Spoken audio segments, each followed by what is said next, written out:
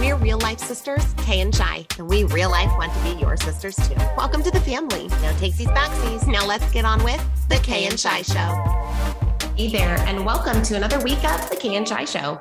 We're so glad to be jumping into the topic for this episode, really looking at the role of society and how it shapes who we are and the characters we develop over time. Now, one of the best ways that I've ever heard this explained is actually a combo teaching between two of my personal favorite teachers. This is Kay here.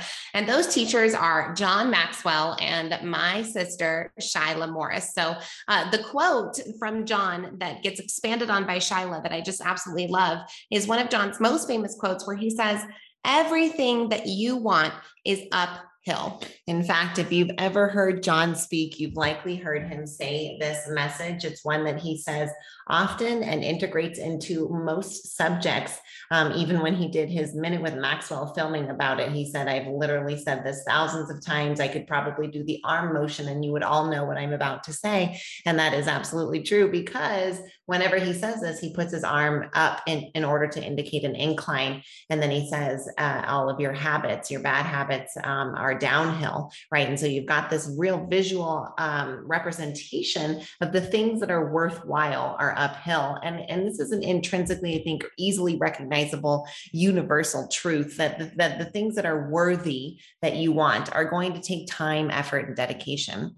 Well, the teaching that Kay is referring to here is one that I often share with my sociology students, and that is that everything worthwhile is uphill, but everyone's hill incline is different. And it's different based on who you are as a demographic and a psychographic and as a piece of the human family. So if you are from a wealthy family and you are from the majority race, which is white in most parts of the world, and that the ruling ideology that comes with that, if you are part of that, your hill incline is much less steep than someone who is a minority, an ethnic, who has possibly any kind of felony record. If you're from a single parent household, all of these things increase the incline of your hill. So yes, everything worthwhile is uphill, but the rate of incline on everyone's hills is different. And when we understand that, we start to now analyze our own hill, and B, start to understand how this impacts everyone. So if you're a person of color, single parent who has to work multiple jobs, and you want to move out of those multiple jobs and into the entrepreneurial space, it's going to be a lot harder for you to do that than a single white person who, is fresh out of college that likely got paid for on their behalf, or that they were easily able to obtain student loans in order to finish and complete their college journey. So it becomes more difficult based on what you've got stacked against you. And so a lot of people, I think, are hypnotized by the meritocracy that we have here in the US. You do good, and what you do is, if I can just pull myself up by the bootstraps, if I can just take enough action, if I can just, work hard enough, that I can achieve anything. And that while, yes, that is true, some people have to work harder based on where they land, like Shyla said, within their demographics and their psychographics. Right. Like climbing any hill is difficult. And so you can see how sometimes people who don't understand this incline piece get frustrated. Like, well, look, I still had to work hard for all of my things. Like, that's true. Climbing a hill is hard. Scaling a cliff is a lot harder, especially if there's no net or no gear. And so understanding that helps you, I think, orient yourself, as we were talking about, into where you fit, because you don't exist in a vacuum, and none of us do. We all are heavily influenced by our environment, our culture, and our society. And that's the piece that we really want to bring forward, at least in this segment, is understanding that you are definitely striving up your own hill, and that it's going to take work. And there's so much more context around that. And you can climb the hill better when you understand that. One of the things you can also do on your hill is if you understand this principle that not everyone's incline is created equally, you're able then to maybe help somebody who has a steeper hill, understanding that your hill is less steep, right? If your incline is easier, you're less winded getting to the top. You're not sweating as hard as you're working. You probably don't have as many boulders in your way. Or if you face a boulder, maybe you come over it easier, but you learn a few things. You have the opportunity to come behind somebody and help them up their hill as well. So understanding where you land within this can be a helpful juxtaposition for maybe reaching out that hand and helping push somebody else up their hill. Now, in the next segment, we're going to look a little bit more about the role of society and how it shapes who you are. So make sure you tune into that.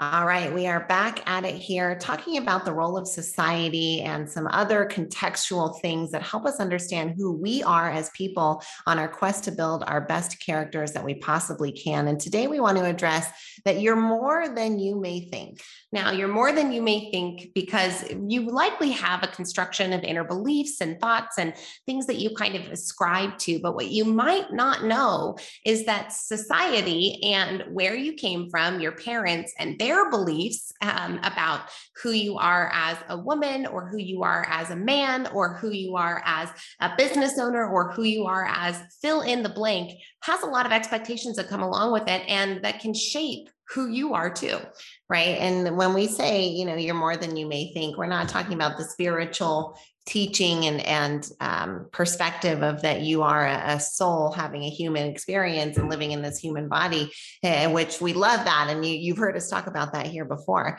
but we're really talking about that construction of your identity based on your environment and your society and the culture that you grow up in. When humans are born, they are blank subconscious states open to receive whatever it is they will receive, and whatever it is that they receive on a repeated basis is what will shape who they become. Now, you've heard a lot of stories through the years of probably people coming from horrible circumstances and turning out completely different, but they still learned from that environment what they wanted. Now, they learned how not to act or how not to be or who they didn't want to be, but it was still learning from that environment. What blinds most people is realizing some shocking statistics, like if whatever political party affiliation your parents had, 90% plus of people will have the same political affiliation. Whatever your parents or primary group, whoever it was that raised you, whatever their views were on some of the major issues or whatever their cultural customs were, that's what you're going to see as right. And that's what you're going to perpetuate into your adulthood. And that's what you're basing who you are on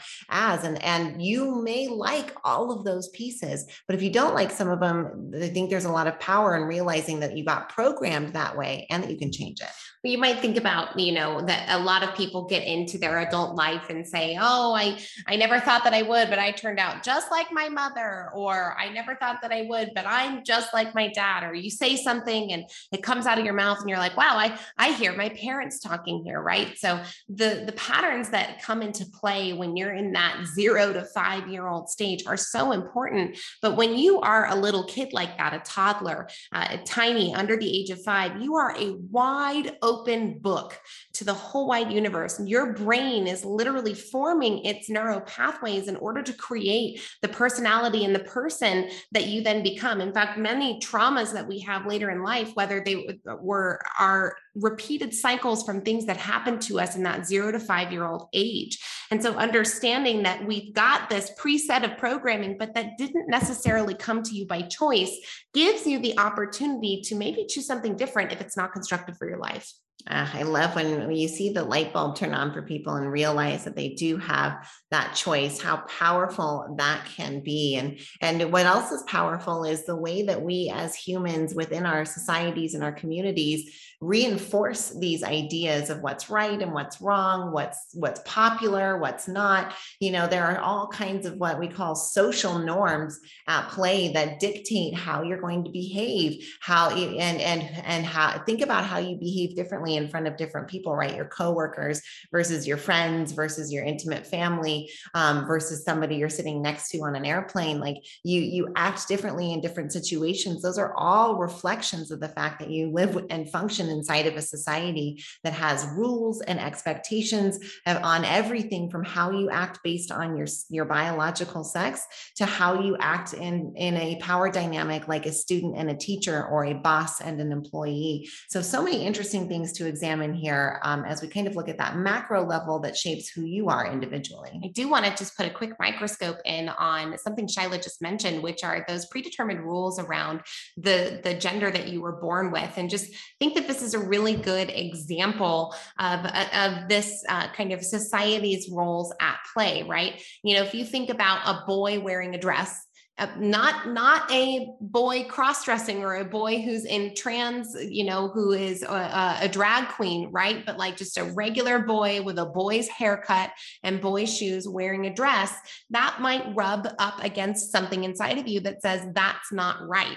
Well, back in the 1700s, men actually wore dresses more so than women, and it was just a part of the fashion. And so is that fashion, or is that something society says pants equal boy, dress equals girl, right? Even down to the bathroom symbols being the triangle for the girl, indicating that they're wearing a dress, and the two legs for the boy, indicating that pants are being worn.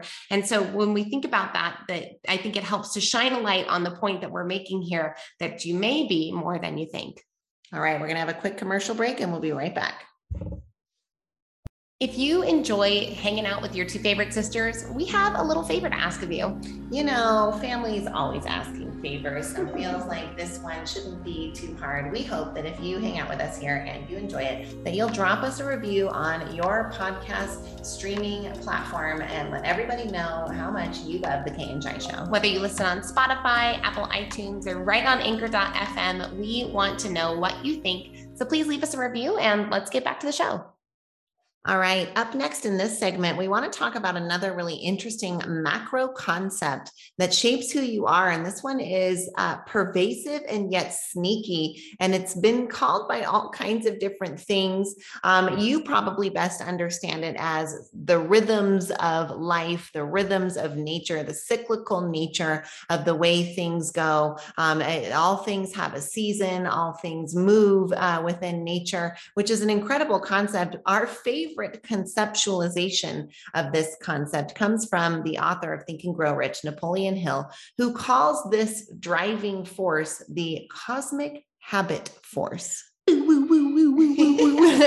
feel like this has to have some kind of like theme song with it. We need jackets made. Like if this isn't some kind of Star Trek logoed show situation, the cosmic habit force is on the case. I love it. And I love the way that Napoleon Hill describes this. You know, the cosmic habit force is that momentum and energy that flows through, right? Energy always has to be in motion. It's got to be moving. And so this is the pathways that it naturally takes. And for most creatures, they just have to follow it blindly. For us humans, we get the beauty of free will and getting to choose how it is that we engage with this cosmic habit force.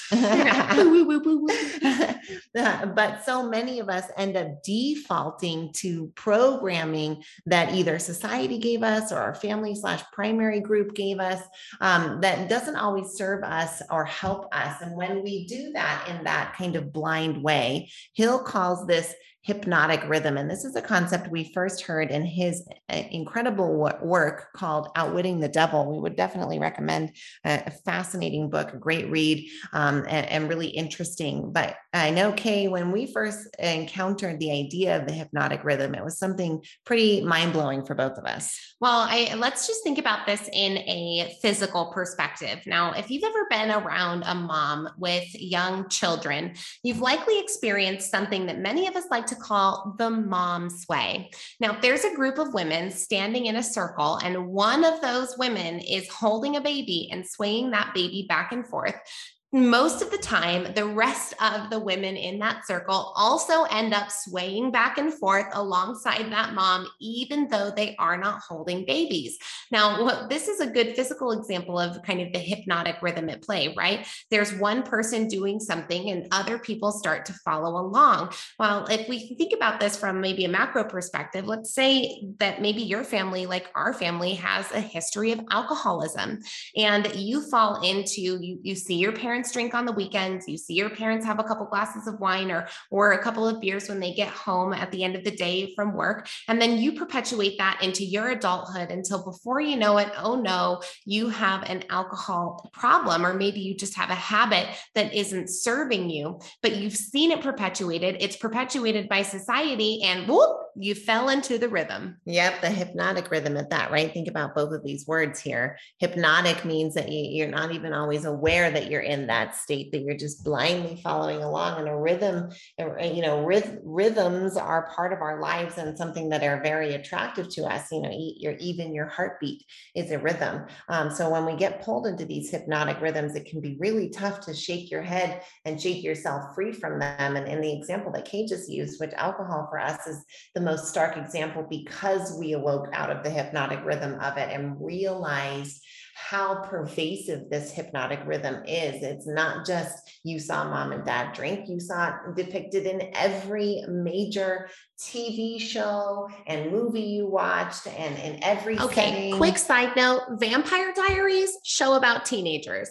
How many episodes do they drink? Every single episode. Like, y'all are teenagers. It doesn't need to be included, but it's so much part of our culture and our society right now that it is absolutely included. And it's weird to see. The more we get away from it, the more we realize. And it's such a destructive habit, but it's very profitable. And of course, it's very addicting. And so you can see how these things under a capitalist economic system can really come together to perpetuate a hypnotic rhythm that is not positive and helpful for human beings long term. Well, the caffeine alcohol cycle really came to fruition back in the 1920s when capitalism was starting to take form. Industrialism was really at its rise in our country. And we had people working in factories having to wake up early in the day and get home and not be so upset about extreme long working hours, crazy working conditions. And so Napoleon Hill actually talks about this in Outwitting the Devil, that alcohol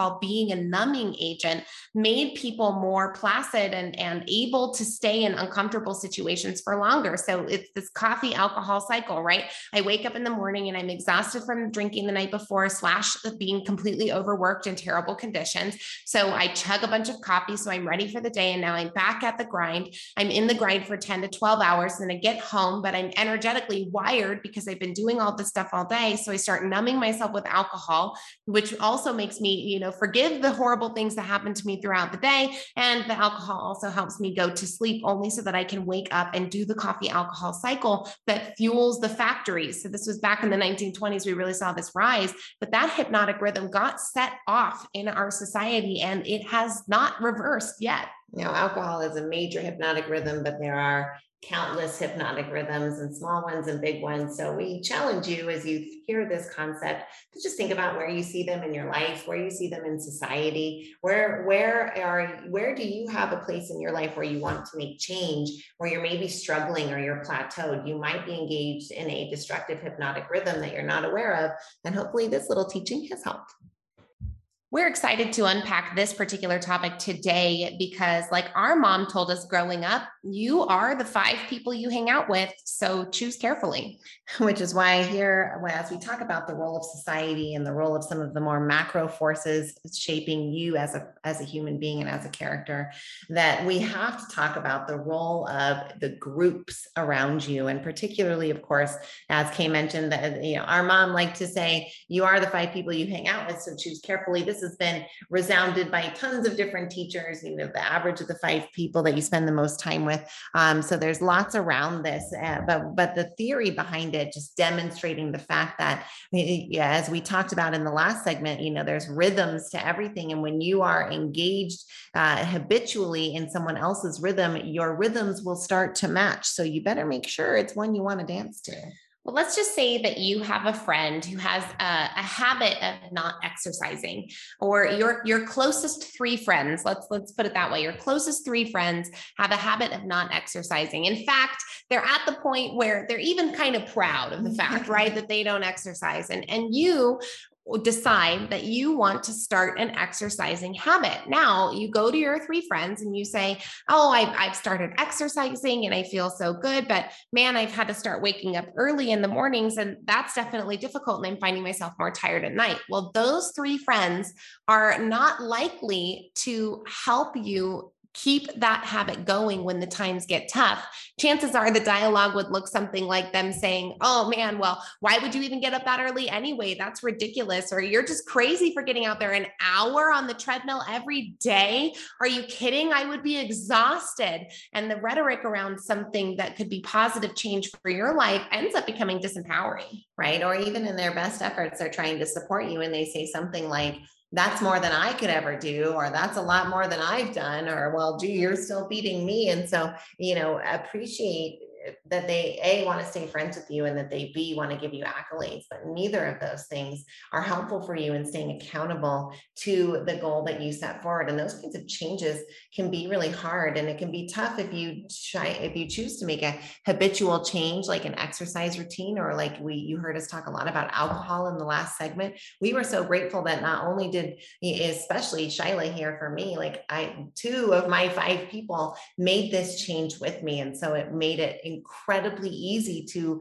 avoid that rhythm and be completely off of it, which has helped with the lasting change. And knowing that you're the 5 people you hang out with, that like the implications on your habit structure are impressive. But you think about this when you hang out with somebody for a while and you ungroup, don't you notice that you talk about that like them, not about them? You talk like them. If you spend a concentrated amount of time with someone, you start to say the same phrases, you start to talk the same way, you might even start to have the same foods and those kinds of things. And if you have 5 people around you who are incredible and impressive and courageous and kind, then you'll start to reflect those things too. But a lot of us struggle if our 5 people don't reflect those things. How do I change those 5 people? And that can be really tough. Ooh, changing the 5 people can be very difficult, especially if maybe one of those people is in your environment, not by your choice. We're not talking about the 5 closest friends. We're not talking about the 5, people that you choose or your 5 family members. We're talking about the 5 people who occupy the most of your time. So this could be a coworker. This could be someone at your gym. This could be a family member, someone that you engage with and spend the most time with, right? It's not your 5 closest friends are who you become. It's the 5 people you spend the most time with. So how do you persevere forward if maybe you live under the same roof as this person, or maybe you work alongside them? Can definitely be a little bit of a conundrum or a difficulty to change the 5 people or even change yourself. As Tony Robbins tells us, if you don't like a relationship, change yourself first. Then if you still don't like it, then you can change the relationship. So always understanding as we close out this episode of talking about the role of society, the outward influences on who you are on the inside and who you turn out to be, have a massive impact. And of course, you can change anything. That is the beauty and the power of free will. You've been gifted this spark of consciousness, and you get to choose how to spend it and where to use it. And understanding how you fit into this context, hopefully, has given you some ideas on how you can use that consciousness for your own gains with a little bit more integrity and a little bit better. Remember, it starts with you. And as you begin to change yourself and find either the people who are around you will decide that they want to go away, or they will change alongside you, you will make that change for the better, and it will be positive for your life, even if it's hard. And hey, when it does get hard, remember, you've got 2 sisters in your corner who are always rooting for you. We love you. We support you. We hope you have a great weekend.